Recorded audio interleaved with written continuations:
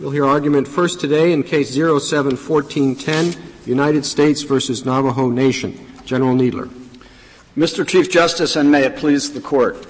6 years ago, this Court rejected the Navajo Nation's claim for damages in connection with the same action that is before the Court here. The Secretary's approval of amendments to the tribe's mineral lease in the mid-1980s. The Court held there that in order for the United States to be held liable under the Tucker Act or the Indian Tucker Act, the claimant must identify at the threshold a specific rights-creating or duty-imposing statutory or regulatory prescription that the government has allegedly violated. The Court found no warrant in any relevant statute or regulation to impose liability on the United States. In particular, the Court concluded that the approval of the royalty rates in the tribe's lease was governed by the Indian Mineral Leasing Act of 1938, or IMLA. Looking at IMLA's framework, the Court held that there was no, quote, textual basis, close quote, in any pertinent statutory or regulatory provision that required the Secretary to insist that the tribe negotiate for a higher rate. Well, it said pertinent or relevant, but surely that's limited to the statutory provisions that we examined in the case. But I think the way to look at it is what the Court said it found no warrant in any relevant statute or regulation, and it discussed not just IMLA but several other statutes which did have to do with the economic terms of leases, but didn't govern. The question presented, General Needler, was limited to IMLA, to the Mineral Leasing Act. Well, that was the government's question presented. Two things about that. The government's question presented was that the Court could not find the United States liable, or was whether the Court could find the United States liable without finding a violation of IMLA. And therefore, the premise of the question was, without finding a violation of IMLA, the United States could not be liable, and the Court found no violation of IMLA. But beyond that, the tribe's principal submission in this Court was that the United States had control through a network of statutes, including the ones they rely on here. But the Court also itself, on page 30 of its brief in that case, identified the relevant statutes as being IMLA and the other two that this Court discussed, and the general introduction to the Rehabilitation Act. So I think the structure of the Court's opinion, looking at the way the tribe served it up, the Court said there has to be a specific violation of a statutory or regulatory prescription. The Court found that the relevant one was IMLA, and it found no violation. And therefore, and the Court also said the tribe's claim, not simply arguments made in favor of a claim, must fail. But if the Court concludes that its prior decision did not absolutely foreclose the litigation, we think it's clear that the framework that this Court announced or reaffirmed in Navajo I itself does foreclose the claim here. As I said, the Court concluded that IMLA is the statute that governs the approval of royalty terms in coal leases. On remand, the Federal Circuit relied on two other statutes addressing other subjects, the Surface Mining Reclamation and Control Act, which has to do with the regulation of environmental matters that may arise in connection with a coal lease, and the Hopi-Navajo Rehabilitation Act of 1950, which set in motion a general governmental program to rehabilitate and improve the economic life of the Navajo and Hopi Indians. But neither of those statutes had anything to do with the approval of the economic terms of coal leases. That was governed by IMLA. So the fact that the Federal Circuit on remand held the United States liable on the basis of two statutes that have nothing to do with coal leasing, minus the statute that did have something to do with coal leasing, in our view, shows how far the Federal Circuit has strayed from this Court's teachings. But beyond that, we think it's a fortiori that the Court of Appeals erred in its alternative holding, which was that the United States could be held liable on the basis of general common law principles. The Tucker Act and the Indian Tucker Act provide that the United States may be liable only for a violation of an act of Congress or a regulation. And it was for that reason that this Court stated in the Navajo I case that there has to be a violation of a specific statutory or regulatory provision. Even as a general matter, under this Court's jurisprudence, there is only a very limited role for federal common law. But that is especially so when what we are talking about here is liability for damages under a waiver of sovereign immunity, and the usual sovereign immunity principles have to cast considerable doubt on that.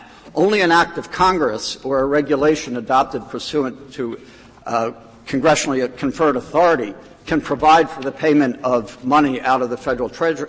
Are there cases in the courts of appeals where Indian tribes litigate with the Secretary and claim an abuse of discretion for the way in which the Secretary performs the duties with respect to Indian lands? Under the Administrative Procedure Act, there could be claims brought, but those would not be for money damages. I recognize that, but I want to know, is there a body of law in the Federal Circuit that generally recognizes that the Secretary has a fiduciary obligation that's enforceable as a matter of administrative law? Not in the Federal Circuit, to my knowledge, because the Administrative Procedure Act. I meant all of the circuits. Yes. No. Under the Administrative Procedure Act, I'm not. Just like any party could challenge what was done by the department taking particular administrative action, and I think there. Well, what I was asking was whether there's some doctrine that the trustee, that the Secretary acts in a capacity, a fiduciary capacity as a trustee. If that doctrine were out there, then that might be the basis for saying that it's sufficient foundation for money damages. I was just asking, is that doctrine there? Not in the way you've put it. There are cases that certainly talk about the Secretary has trust responsibilities, but there are a lot of ways in which that concept can be used. It can be used in a political sense, in that the United States government, through treaties or a general sense of moral responsibility, should look out for the Indians, and in the day-to-day administration of Indian affairs, to contemplate a trust responsibility is simply to mean that the United States has a special relationship and should deal in that manner. And under the Administrative Procedure Act, if there is an action the United States takes under a statute that governs Indian affairs, that would be subject to judicial review under the general principles. Is it arbitrary and capricious? Under normal principles, does substantial evidence sustain the determination?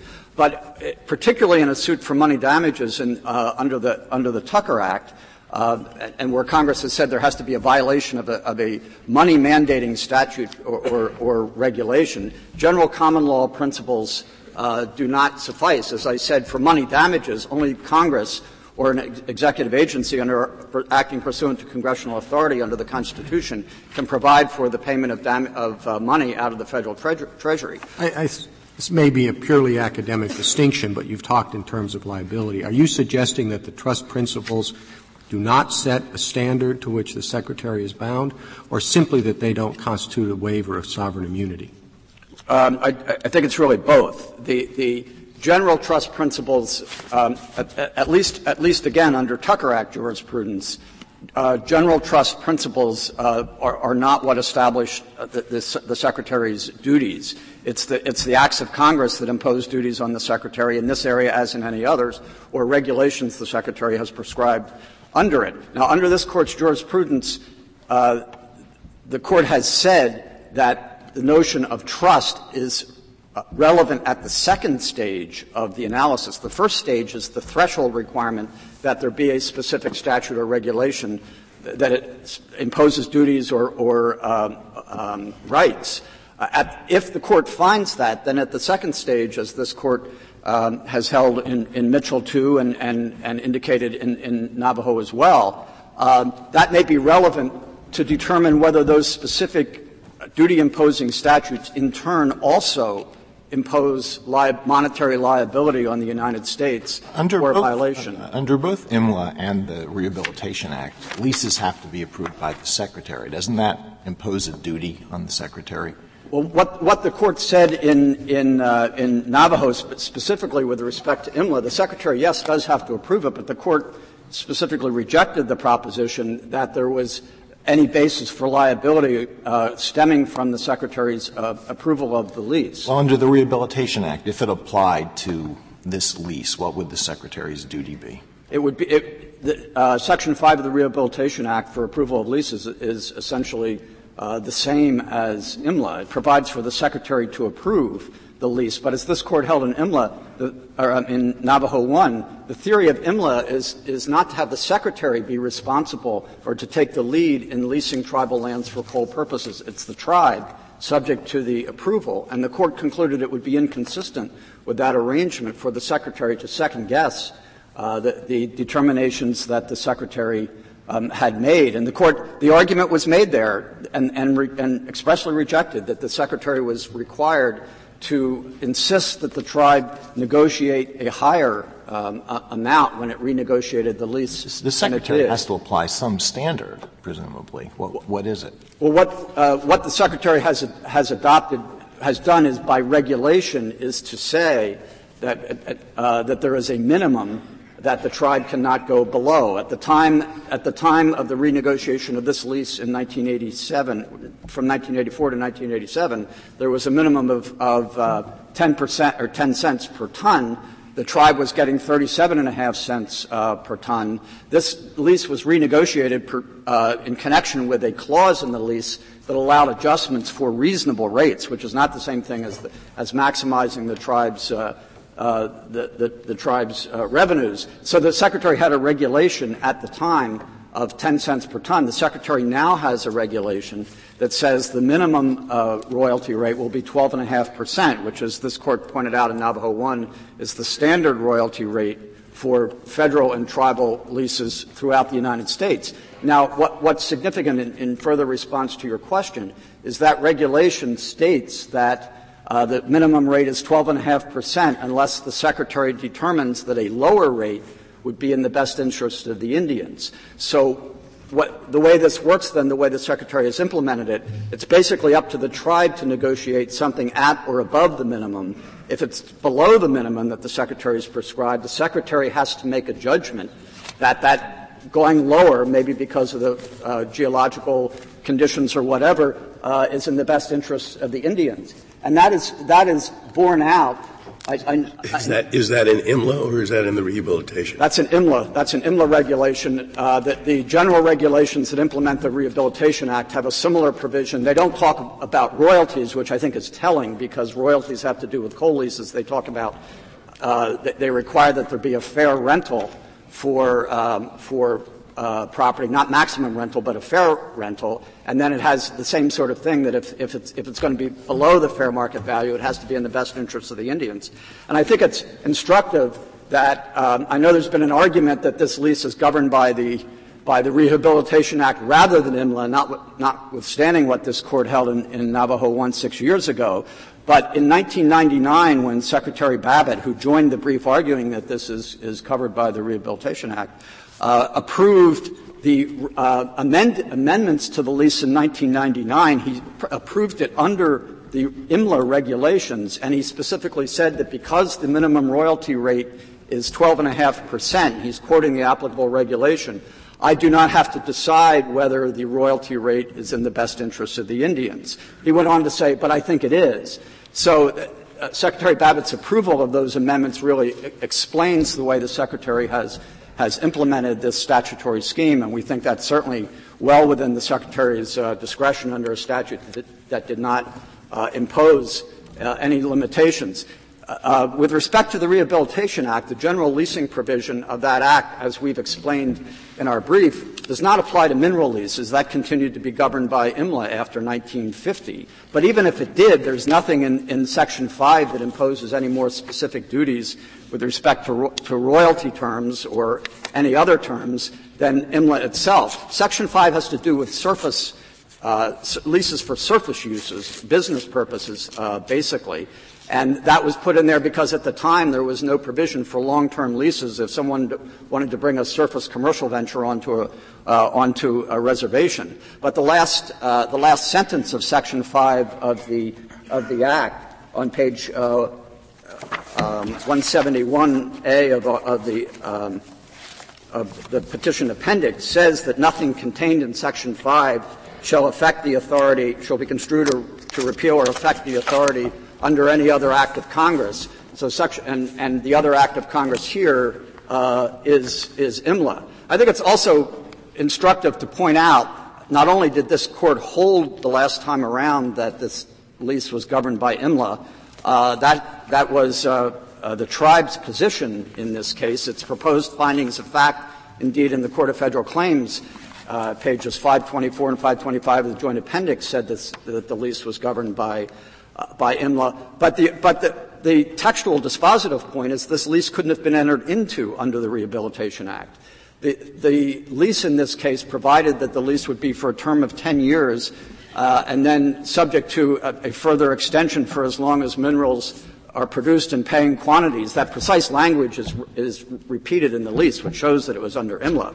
Under the Section 5 of the Rehabilitation Act, the lease could only be for an initial term of 25 years and then a further term of 25 more years. It wouldn't have allowed for the sort of lease here. And indeed, because the initial lease term here was 10 years and then could have only been 25 more years under the Rehab Act, this lease would have had to expire in 1999, and yet it was amended at that time and continues in effect, and mining continues under it.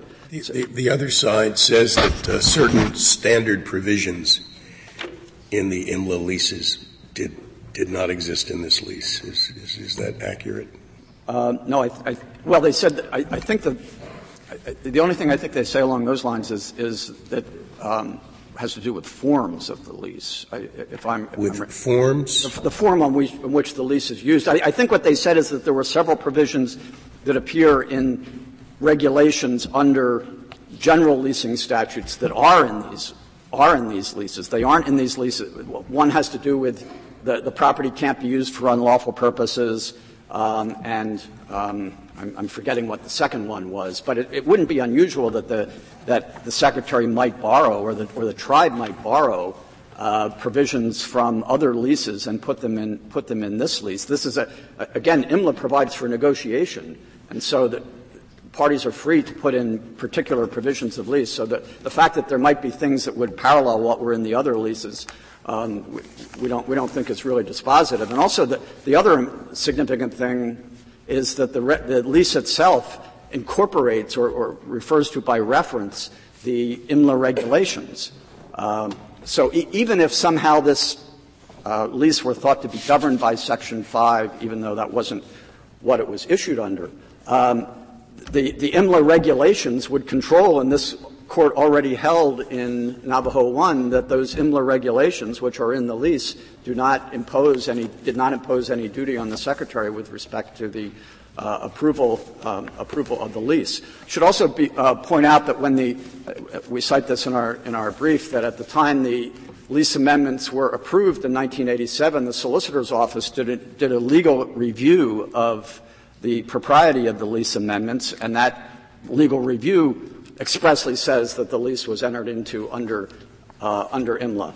So I think the circumstances are really overwhelming that it was entered into under IMLA, and that the Rehabilitation Act lease provision does not have anything to do with this lease. And the more general emanations from the Rehabilitation Act that the tribe seeks to rely on here are too general. In short, the Rehabilitation Act was enacted in 1950 in recognition that the plight of the Navajo and Hopi was very serious, and Congress undertook to study resources and put in infrastructure and that sort of thing. And part of it was to have studies to determine what the tribe's coal resources were, and that was done. And this lease grew out of that, but that doesn't mean that it was in any way governed by the Rehabilitation Act. General Needler, last time around, we remanded for further proceedings consistent with our opinion. Would you advocate a different bottom line this time?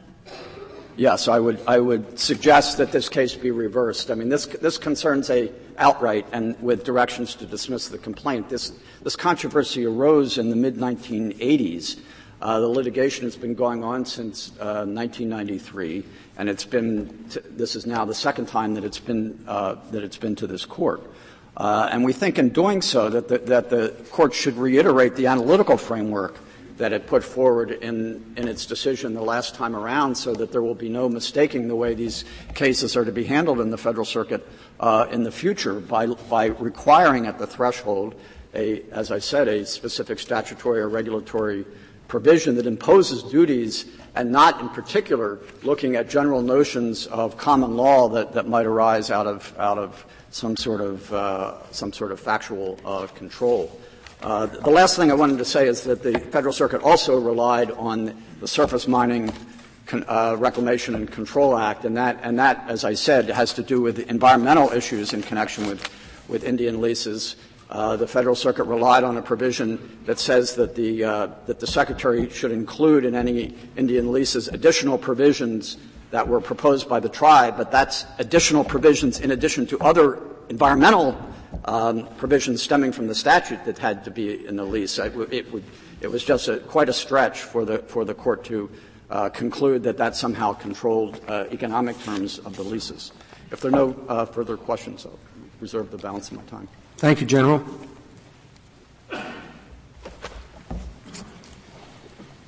Mr. Phillips. Thank you, Mr. Chief Justice, and may it please the Court. I think I'd like to start with Justice Alito's question because he said, doesn't Section 5 of the Rehabilitation Act specifically require the Secretary to approve this lease? And Mr. Kneedler conceded that it does. And so then the question is, doesn't that create some kind of a duty? And it seems to me clearly it does, just as the Court, I think, implicitly said in Navajo I. The difference between Navajo I and Navajo II being that this Court then went on to examine IMLA, the Indian Mineral Leasing Act, and concluded that IMLA very specifically for the entirety of Native Americans and for the entirety of Indian mineral leasing had a preference to ensure that the Indian tribes themselves would attain a certain self-sufficiency, that it essentially abdicated the responsibility of having to deal with individual negotiations and allowed it for the tribes to take over. But, Mr. Phillips, I'm looking at the last paragraph of the opinion. It said, we have no warrant from any relevant statute or regulation, etc. So it wasn't limited to IMLA. Do you think that was just carelessness on the Court's part? Oh, I would never assume that, Justice Ginsburg. I think the operative term here is relevant, and that is that the Court, for purposes of analyzing the question presented and disposing of it, evaluated not only IMLA but the other two provisions that the Court felt were needed to be disposed of at that point. The Court didn't address the alternative arguments under either SMACRA or the Rehabilitation Act. To be sure, they were argued, but I have seen many instances in which alternative arguments are made, and the Court simply I don't understand your answer. You say that those were not relevant, and therefore they were not covered by this. Not relevant to the question presented, which is the proper interpretation of the Indian Mineral Leasing Act. And indeed, if you look at the other two provisions, the opinion of the Court analyzes them through the prism of the Indian Mineral Leasing Act and just says those don't add to the Indian Mineral Leasing Act. Our argument here is that Section 5 of the Rehabilitation Act provides a wholly independent basis on which there is a duty imposed, that duty is then implemented through the regulations that are identified in the Secretary's. The Rehabilitation Act is the requirement for approval of lease. Is that applicable to mineral leases? Is that applicable to mineral leases? Yes. Absolutely, that's applicable to mineral leases. The language of the statute is business leases, including those for the development of mineral resources. So it clearly applies to mineral leases, but it's not through the Indian Mineral Leasing Act. Where is the specific reference to mineral leases? Mineral resources? Mineral resources. It says resources. I don't remember it saying mineral resources. Yeah, the development of the resources of the Navajo and Hopi Indian. That's a big difference, don't you think? I'm sorry. Development or utilization of natural resources. But the basic point there is that, at least as I read Section 5, what it's saying is that it grants broad leasing authority. The Solicitor General is absolutely right about that. But that authority extends to certain kinds of mineral leasing. And that's an authority. And it's important to recognize this because while it is true for the run-of-the-mill Native Americans who are engaged in mineral leasing, it may make sense to say, look, we're going to take a hands-off approach for the most part. We're going to set a minimum ceiling or a floor, and above that you negotiate as hard as you want. But the Navajo were in a fundamentally different position in 1950 when this legislation was enacted. The median education on that reservation was less than 1 year of education. The resources were $400 per year annual income. This was a tribe in horrible condition. And so it would make perfect sense for Congress to say, look, for most tribes, we want to go ahead and have the approval be based with the Secretary taking a hands-off approach above a certain minimum. But when you deal with the Navajo... Is it your position that it would be that it is not lawful for coal on the Navajo reservation to be leased under IMLA? The lease would have to be solely under Section 5? No, I don't think it has to be solely under. I think that's a false dichotomy. I don't think this is an either-or proposition. I think there are parts of IMLA that can reasonably be applied here, and Section 5 specifically says no authority from other statutes which would include IMLA is meant to be superseded by the passage of Section 5. So I think there is a rule. And I think that this lease, if you read the lease on its face, Justice Scalia asked the question, does this lease conform to the form lease that you get under IMLA? The answer is clearly not. This is a mix and match between some provisions that seem to me to clearly provide additional protection for the Navajo and other provisions that are more generally what you would use. The lease doesn't follow the requirements of Section 5 of the Rehabilitation Act in respect to its term. But is it your position that in entering into a lease, the tribe has the authority to decide we want this to be under IMLA, we want this to be under the Rehabilitation Act? No, when it comes up to the Secretary for approval, does the Secretary have the authority to say, I'm going to approve this under IMLA, I'm going to approve it under... No, I think the Secretary has to approve it under both of those provisions. It's just that IMLA, in this particular context, would simply impose a 10-cent minimum per ton. What do you do about the fact that the term of this lease would not be permitted under the Rehabilitation Act? I think it would be permitted under the Rehabilitation Act because the last sentence of Section 5 specifically says that this is not meant to limit any other authority provided under any other statute. And since IMLA provides additional durational protections for the tribes in these circumstances, that provision would definitely allow you to use IMLA's time limits rather than the Rehabilitation Act. Okay, explain to me the relative scope of IMLA and the Rehab Act. The argument that you just made makes perfect sense if the Rehab Act applies to some kinds of leases or contracts that IMLA does not. Right. And yet I thought you were saying a little bit earlier that the Rehab Act applies to all mineral leasing because that would be the development of a natural resource.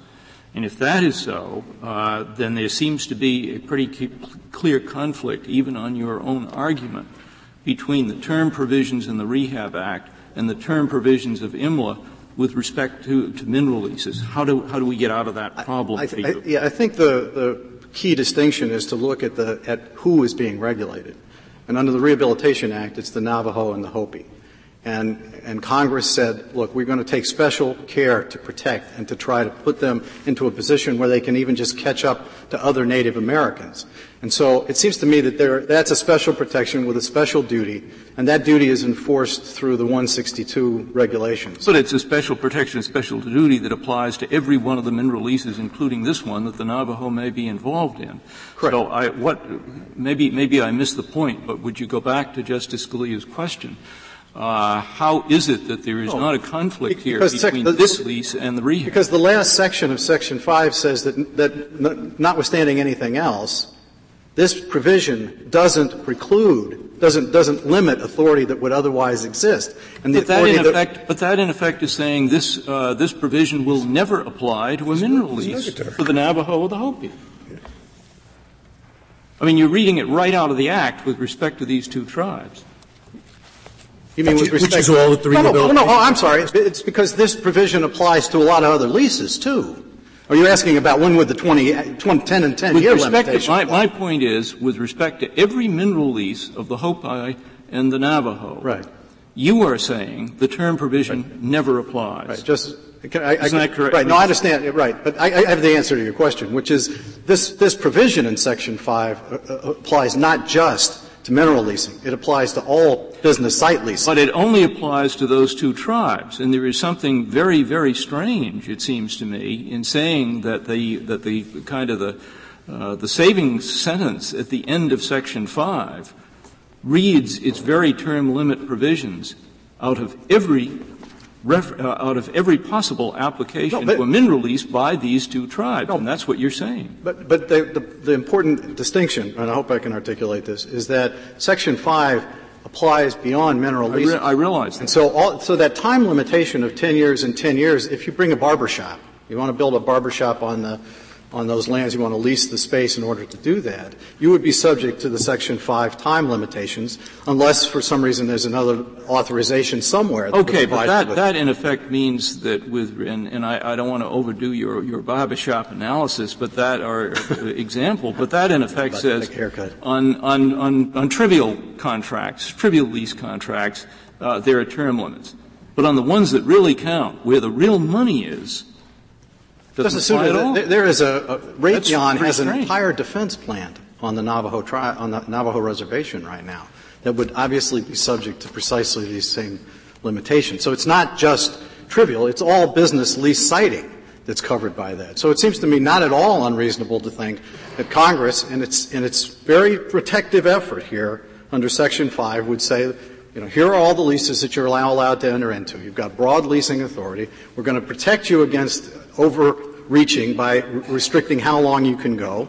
But if there are other provisions of law that allow these to be modified in a particular area, we'll allow those to be modified in that way. And in this context, what that last sentence would, to my mind, say is there's no reason to try to say IMLA or the Rehabilitation Act. It seems to me much more sensible to say that Congress would have intended multiple protections. Let's assume that, and I think your argument is well taken. But assuming that, don't we also have to assume that the stress in IMLA on placing primary responsibility on the tribes, not on the Secretary, should in fact also be imported to the application of the Rehab Act as you say it should be applied? Right. But see, I don't think that's an authority. I would say I would not read what's not an authority? The notion that the Navajo tribe would be in a position to achieve self-sufficiency. Okay, you made a good argument a few moments ago for the fact that it would have been, at least at one time, inappropriate to thrust that responsibility on the Navajo, but there was no Navajo exception in IMLA. That responsibility was thrust on the Navajo, and this Court recognized it. Right, but that's exactly why I think the Navajo Rehabilitation Act in 1950 does modify IMLA. With respect in its effect. To that, I'm sorry? The opinion in the last time around not only contained the statement that I read before, that is any relevant statute, but in the very beginning it says, we hold the tribe's claim for compensation from the federal government fails, and there is a well-known distinction between a claim and an issue, and attributing to the Court that kind of carelessness for saying that the claim is barred as distinguished from an issue, the issue being IMLA. I think the Court was conscious of that distinction when it used the word that the claim fails, not just the issue. Obviously, Justice Ginsburg, you're in a much better position to judge what was intended here. On the other hand, my experience with the Court generally is that when you analyze a case, you analyze it in terms of the specific question that's presented, and if you are proposing to go beyond the question presented, you say so expressly, not simply by the use of the word claim or argument. So while I recognize that the government has an argument to be made that this pre-decided that, I think, frankly, one, the Court didn't decide this issue, and two, the Court should decide the question that we've presented here as to the scope of Section 5, because it's obviously of extraordinary importance to not only Section 5, but also Section 8 as well. Mr. Phillips, the government says that by the time this lease was executed, the Rehabilitation Act was a dead letter, that it was meant to stimulate economic activity on the Navajo reservation, and there were funds appropriated for that purpose, and that had all been played out by the time this lease was entered into. Is there something wrong with that? Yeah, the government's wrong about that. I mean, there's the program itself is for the overall rehabilitation of the Navajo and the Hopi. There are a series of projects that where the statute says such program shall include the following projects. It doesn't say it's limited to the following projects, and those projects are then set out with a set of times. But the program itself is not limited that way, and more fundamentally, it is completely inconsistent with that kind of time limitation on the statute overall. The Congress would have repealed certain sections of this Act, sections 9 and 10, after the 10-year period had expired if the statute didn't have any continuing implication. It also would have meant that the leasing protections in Section 5 had expired after 10 years, which seems to me quite inconsistent with the overall purpose here to accomplish that. So I think the temporal argument doesn't get the government particularly far. I'd like to take a second to talk about sort of what I think is an important distinction between 635 and other provisions, which is that 635A imposes a duty. As the Secretary's brief, I think, elegantly sets out, that duty means that you have to make sure there's fair market value, that these are reasonable rates, and that was not done in these. So that's the violation that took place. And then the question is there a money-generating, money-mandating obligation imposed here? And there, it seems to me, the distinction between Section 635A, which says nothing about liability, and 635B and C, which expressly excludes the possibility of liability, suggests clearly why 635A ought to be viewed by this Court as as creating a fair inference, is what the Court said in Mitchell II, a fair inference under these particular circumstances. The other issue that we have put on the table that the government didn't actually address in its opening, although I suspect that you're saying that 635A creates an inference that 635C creates the fiduciary duty? No, 635A creates the fiduciary duties. The juxtaposition of A to B and C demonstrates that duty is a money-mandating or rights-creating duty that's enforceable under the Indian Tucker Act, Justice Breyer. The other duty, it seems to me, that the Secretary breached here is the duty embedded in Section 8 of the statute, which requires him to make disclosures as part of this program. And the one thing that's absolutely clear that the Court of Federal Claims judge that's the part I'm not getting. You're saying the question, I guess, basically is does the language of 635A, which says with the approval of the Secretary, right, the Indians can, among other things, for business purposes, lease the land. Right? That's what it says. Right. And then that doesn't seem that much different from the IMLA, to tell you the truth.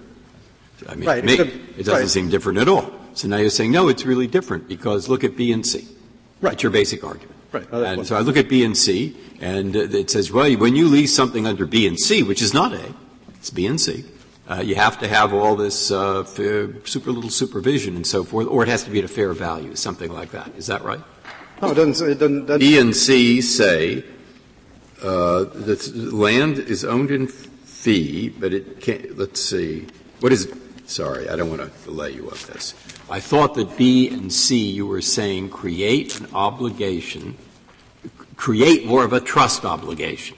No, just to read B, which unfortunately isn't reproduced, I don't think, in any of the papers, but it says, notwithstanding any other provision of law, land owned in fee simple by the Navajo may be leased, sold, or otherwise disposed of by the sole authority of the tribal council in any manner that similar land in the state is situated may be leased, sold, or otherwise disposed of by private landowners, and such disposition shall create no liability on the part of the United States. Now, so why does that mean that this Act creates a trust relationship? No, the trust relationship, it doesn't come out of the B and C. The money creating component of it seems to me, comes out of B and C. The trust relationship comes from the fact that the entirety of the statute was enacted to implement the treaties, that these are all lands that are held in trust, and that there is a specific duty embedded in A that requires that the Secretary approve what is otherwise basically controlled as a trust arrangement, and that is then implemented through regulations that require the Secretary to do this under a fair market value standard. Well, give me an example. And incidentally, the statute is in the opposition brief, the orange brief at page 5. Give me an example of why the last clause, and such disposition shall create no liability on the part of the United States. What contingency was that directed to, if not the one that's before us? Well, that's for the sale of fee simple lands. And so it's dealing with a very different set of circumstances. It's just talking about it's aimed clearly at a different set of property that are being held, and therefore they said when you engage in leases for that kind of property, there's no liability. But your argument is that simply because there isn't that kind of an exclusion in A, there must have been an intent to permit liability. A fair inference, I think, is all that I have to demonstrate in this Thank you. Now, but what, of course, is at the back of my mind is I'm trying to say, is this statute stronger for you than the statute we already considered? And I start with some suspicion, because I think if it was a stronger statute for you, you would have argued it the last time. I wouldn't hear the So I wonder why you didn't. I wouldn't hear the last. Somebody thought maybe it was a weaker statute, but I'll put that suspicion aside. Can I answer that? I want to know, that's the fundamental question in my mind. I look at the language and so forth. The language doesn't seem any stronger for you, at least at first blush. Right. There are two answers. I was being facetious as to why we didn't push this argument the last time. It was largely because the Federal Circuit the last time concluded, based on IMLA alone, that there was, in fact, a sufficient rights-creating provision, and therefore we defended that part of the judgment. Last time around, you acknowledged that the Peabody lease was governed only by IMLA. Those words were from your brief last time around. I don't know if those were from the brief. I know there was a statement of undisputed facts in the first round of litigation. But there's no question that then the Court, if we're right that the Court remanded for consideration consistent with this, we then went down upon remand from the Federal Circuit. We took additional discovery, and we obtained the information that we got. And also, remember, the United States brief in the Ninth Circuit specifically says that this was approved pursuant to the Rehabilitation Act and their trust responsibility. You're really saying you were wrong in making that concession. That was an overstatement. There's no question. Based on what we knew at the time, we thought it was, in fact, an IMLA lease. But the truth is, it's not either or anyway. It is the statute that seems most closely in point, because it's the only one that talks about mineral leases exclusively. Yes, but this is the only one that deals specifically with the Navajo reservation and deals with leasing for business purposes for the development of resources. And so while I agree with you in one sense, the other one has some superficial closeness here. It seems to me that the closer one is actually the provision that deals with this specific reservation and this specific type of a lease arrangement. But as I said, I don't think it has to be either or. That's not something you discovered on remand. You knew all that before. Well, we obtained additional information, certainly. We have the Udall Declaration that specifically said that when he negotiated this lease, he negotiated it as the centerpiece of the Navajo Hopi Rehabilitation Act of 1950. And that affidavit was before or after our decision the first time around? It was after the first time around. I mean, there's no question that if we had won the first time around, we would have stood by that statement. But having lost it, there's a tendency to focus the mind elsewhere, and we did. But the reality is that if you look at the parties, the Secretary Udall specifically says this was adopted pursuant to the Rehabilitation Act.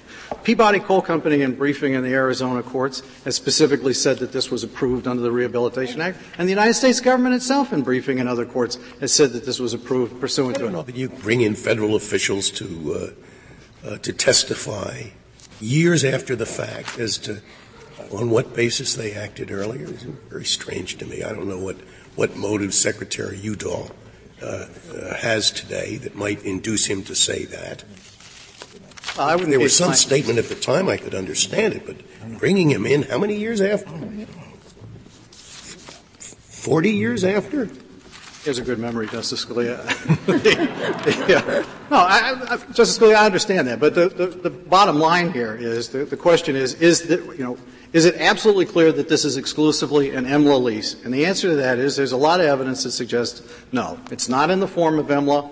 There are a lot of statements from other sources that suggest it, and more fundamentally, it seems to me, the Court ought not to view it as an either-or proposition. It could be adopted under EMLA, or it could be adopted separately. The Section 8 part your argument earlier was that all leases of mineral rights on the Navajo Hopi land are governed by the Rehabilitation Act. And it's not a factual question as to which statute anybody chose at the time of the negotiation of the lease. But recently, in the last few minutes, you seem to be arguing that it was a factual issue that was unearthed only through later discovery. Well, I don't know that it's a factual question. It is that, candidly, we obviously focused more on EMLA because the Federal Circuit first of all, the Court of Federal Claims in the first go-round adopted EMLA as the test and just said you lose because you don't have an EMLA lease here. And we had argued there that it's not just an EMLA lease. And then we went to the Federal Circuit and we won on the grounds that it wasn't, that EMLA controlled here and we should prevail on that basis.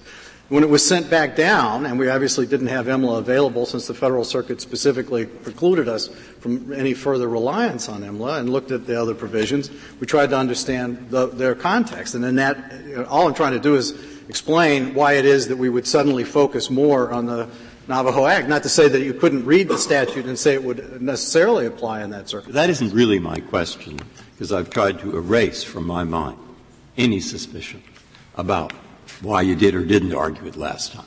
And looking at it straight afresh, I think when the Court of Claims got this back, as any judge would, the first thing they do is look at the words of the old statutes, look at the words of the new statute, and try to figure out if the new statute that you cited is somehow more supportive of your claim than the old one was. Right. Okay.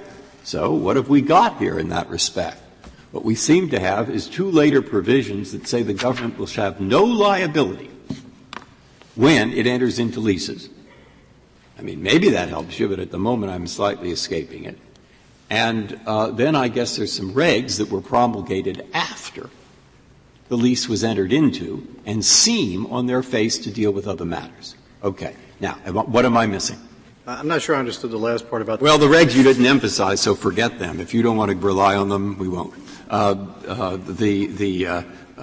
I've looked for everything I could find that would support you on this basis. Right. And there you are, so I want you to add something. Well, explain. I would go back to Justice Alito's first question of Mr. Kneedler, which was, this provision has a duty in it, doesn't it? And because it has an approval requirement. And the answer is yes. This Court in Navajo I looked further at EMLA, at that specific statute, and concluded that that statute overall had a very significant limitation embedded in that duty. And the question is there anything in the Rehabilitation Act that has that same limitation? Okay. And my answer to that is no, there is nothing in it. And contrary to the overall intent of EMLA, which was to guarantee self-sufficiency, the overall intent of this statute was to allow the Navajo to come somewhere near the standards. In addition to that, I do think there are regulations that do require the Secretary to invoke a fair market value assessment of the rates that are embedded in this lease, and that he did not, and he clearly did not do that. Even if you're right about the duty-creating aspect, talk a little about the money mandating aspect, the second stage of the analysis under Navajo I. Well, I think the key to that is sort of twofold. One, I think when in the absence of some clear statement in this statute akin to the one that existed in EMLA that reduces the duty of the United States, that the Court ought to then simply examine this against the background of trust principles and say, you have a duty, you ought to exercise your duty consistent with your role as a trustee, and you ought to be acting in the best interests of the Navajo Nation. Before we find a waiver of sovereign immunity opening up the Treasury of the United States, we usually insist on something a little more specific than general trust principles. And then the second, I mean, if you're not prepared to accept the general trust principle, although again they go through the context of a specific imposed duty that 635A has in the first instance. But even if you want to go beyond that, then I go to 635B and C, where Congress clearly seems to have in mind the possibility of not having liability imposed in certain circumstances, and yet left 635A there without a similar protection for the United States, which, again, may not be the compelled inference, but it certainly seems to me to create a fair inference. Well, that's not how the Secretary reads 635, and isn't he entitled to Chevron deference? Well, unless you're saying I don't know in what context, Mr. Chief Justice, you're talking about. I mean, to be sure, as lawyers don't want to read it that way because they're in litigation right now. But I don't see anything in the statutory scheme or in the regulatory scheme that would say that. And certainly, if you go back and look at the Secretary's brief in their analysis of the regulatory scheme, let's see if I can find the specific pages, 25 to 26, where they point out that there was a gap where the Secretary did not exclude mineral leasing from the 635. What did Secretary Udall think about this? He's totally on board with us, Justice Scalia. That's on the brief. I just conclude with the Section 8 argument, which is to recognize that the Secretary did owe a duty of candor and disclosure embedded in Section 8. That program did not end. That disclosure responsibility did not end. What the measure of damages for that breach of duty is a question that obviously is still open on remand. But the notion that the Secretary can behave the way the Secretary did in this case, which is to know that he was not going to take personal jurisdiction over the final decision, command that no decision be made, leave the Navajo in a state of distress under those circumstances, force them to negotiate with one hand tied behind their back at a minimum, and then ended up in an agreement that was half what the fair market value would have been for the quality of coal is an outrage, and the Court ought to allow the damages action to go forward. If there are no further questions, I urge the Court to affirm. Thank you, Mr. Phillips. Mr. Kneedler, you have 9 minutes remaining.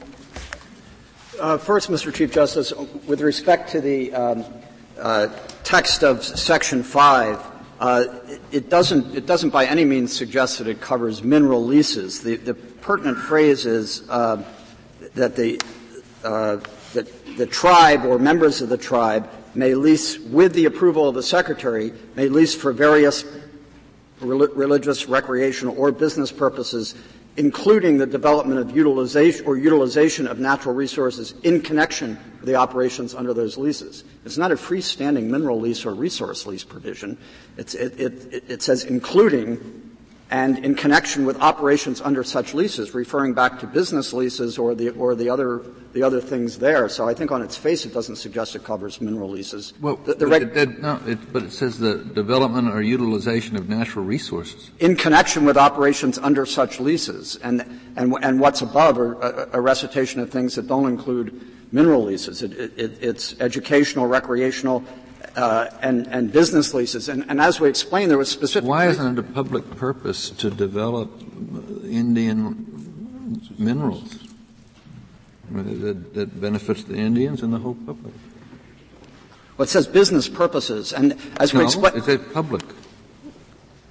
For public religious, I mean, public would be like for a school, if a state was going to put a school on or something. As we explained in our brief, there was a specific reason why Congress enacted this. There was a gap in the authority to lease for these types of purposes at the time this was enacted. And why did business purpose? Even if I may have just 1 minute, Justice, if you get revenue from the natural resources, why isn't that for a public, religious, educational purpose? They get revenue from leasing. Well, the example would be. I just think you give too cramped a reading to Section 5. Well, the example would be for example, if you were going to use water, this is the Navajo Reservation, if you needed water for a business and sink a well, you'd be utilizing or developing the natural resources in connection with a surface lease.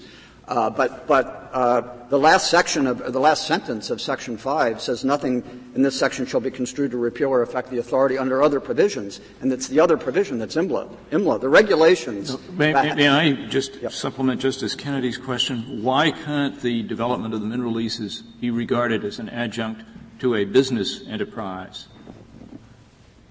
Well, I mean, business purposes are. I suppose they could, but. In the terminology, mineral leasing, as we explained in our brief, that the categories of leasing that have always been handled differently. Mineral leasing is the term that is used for minerals. Business, grazing, farming. We explained this in our brief that those are different. The regulations that were utilized to implement Section 5 had never included specific provisions for mineral leases. They have always been under other provisions. Have the regs specifically addressed the scope of business purposes? not beyond basically repeating them, but they, for example, talk about rental value, which is not the way you describe mineral leases, which are royalties, not rental value. If I could also address the argument about sections B and C. Sections B and C of this Act were, first of all, enacted after Section A, so I don't think much of an inference can be drawn. But they were situations, special types of conveyances that the tribe was going to make. One was for fee land that it was transferring. There would be no reason to think the United States should be liable for that, for what the tribe did with its own fee land, and Congress just wanted to make sure of that. The other was that the tribe could convey trust land to municipalities and that sort of thing, and what the statute says thereafter the United States won't be liable. The United States was just making sure it was washing its hands of it. Under Section A, we aren't saying that there could be no lease under which it could conceivably be for a business purpose in which the United States could be liable. If there was a regulation establishing a minimum floor and the lease terms went below that, then that might be a circumstance in which liability could be imposed. But otherwise, Justice Breyer is completely correct. This statute on its face imposes no more of a duty on the Secretary with respect to the approval of whatever leases are covered than IMLA imposed on the Secretary with respect to mineral leases. And another important point is, as this Court pointed out in the Cotton Petroleum and Montana versus Blackfeet tribe, the IMLA was enacted to bring uniformity to mineral leasing. And the notion that Congress would have implicitly wanted to carve the Navajo and Hopi out of that general authorization and that pre-existing set of regulations and cover it by a provision like this, we think is just not consistent with the way Congress has dealt with mineral leases over the years. I also just wanted to come back to this idea of imposing liability on the basis of the common law. Because the example of what the Federal Circuit did in this case, with all respect to that court, we think strayed so far from what this court laid down in Navajo I that it's important for this court, however it thinks it disposed of the case before, to make clear that liability cannot be imposed unless, as this court said in Navajo, there is a specific rights-creating or duty-imposing language in the statute itself. The theory that has been adopted in some lower court Federal Circuit decisions is you can look at a hodgepodge of statutes, one dealing with environmental concerns, one dealing with rights-of-way, one dealing with this, add them all up and say the United States has control, and therefore out of that sort of bucket of statutes you can impose trust responsibilities. That's fundamentally inconsistent with the Tucker Act, which requires that the liability be based on the statutes themselves, and you have to look at each statute and each regulation that governs the United States in Indian affairs in the same way under the Tucker Act you would look at what governs the United States elsewhere to decide whether there's liability. Can I ask one question I probably should have asked earlier, but there's no dispute as the case comes to us. I know the government has taken the position there was no breach of trust, but we do have to decide it on the assumption that there was a breach of trust that caused all this damage. No, I think that's not at all correct. With respect to the approval of the lease terms in 1987, under a provision that provided for reasonable lease adjustments, the Secretary approved leases negotiated by the tribe at 12.5%. The tribe entered into two other leases at the very same time that are not the subject of this case for 12.5%. That's the standard royalty rate. And the tribe got other benefits from this as a package. With respect to the arguments about what the Secretary did on appeal, it's even clearer than all this information about the Secretary meeting with Peabody's lobbyists was before the Court before, and the Court found no violation of any statute or regulation. But it's even clearer on remand, as we point out on page 22 of our reply brief, that the tribe was fully aware that the Secretary was not going to had said the appeal was not going to be acted on and had sent the parties back to negotiations. In fact, when Chairman Zah of the tribe opened the negotiations on August 30 of 1985, he said, "It appears that the Secretary wants us to take another shot at negotiating the lease." He knew I'm not sure that's responsive to Justice Stevens' question. I mean, you're arguing the merits, but those haven't been decided. Well, what the Court of Federal Claims said along those lines was a legal conclusion, not a factual conclusion. The facts as described were what they were before, and the Court found no violation. And as we say, it's clear factually on remand that the tribe knew. But again, that was just — it's not a factual determination that has to be taken as true. for one thing, it was summary judgment, not factual findings.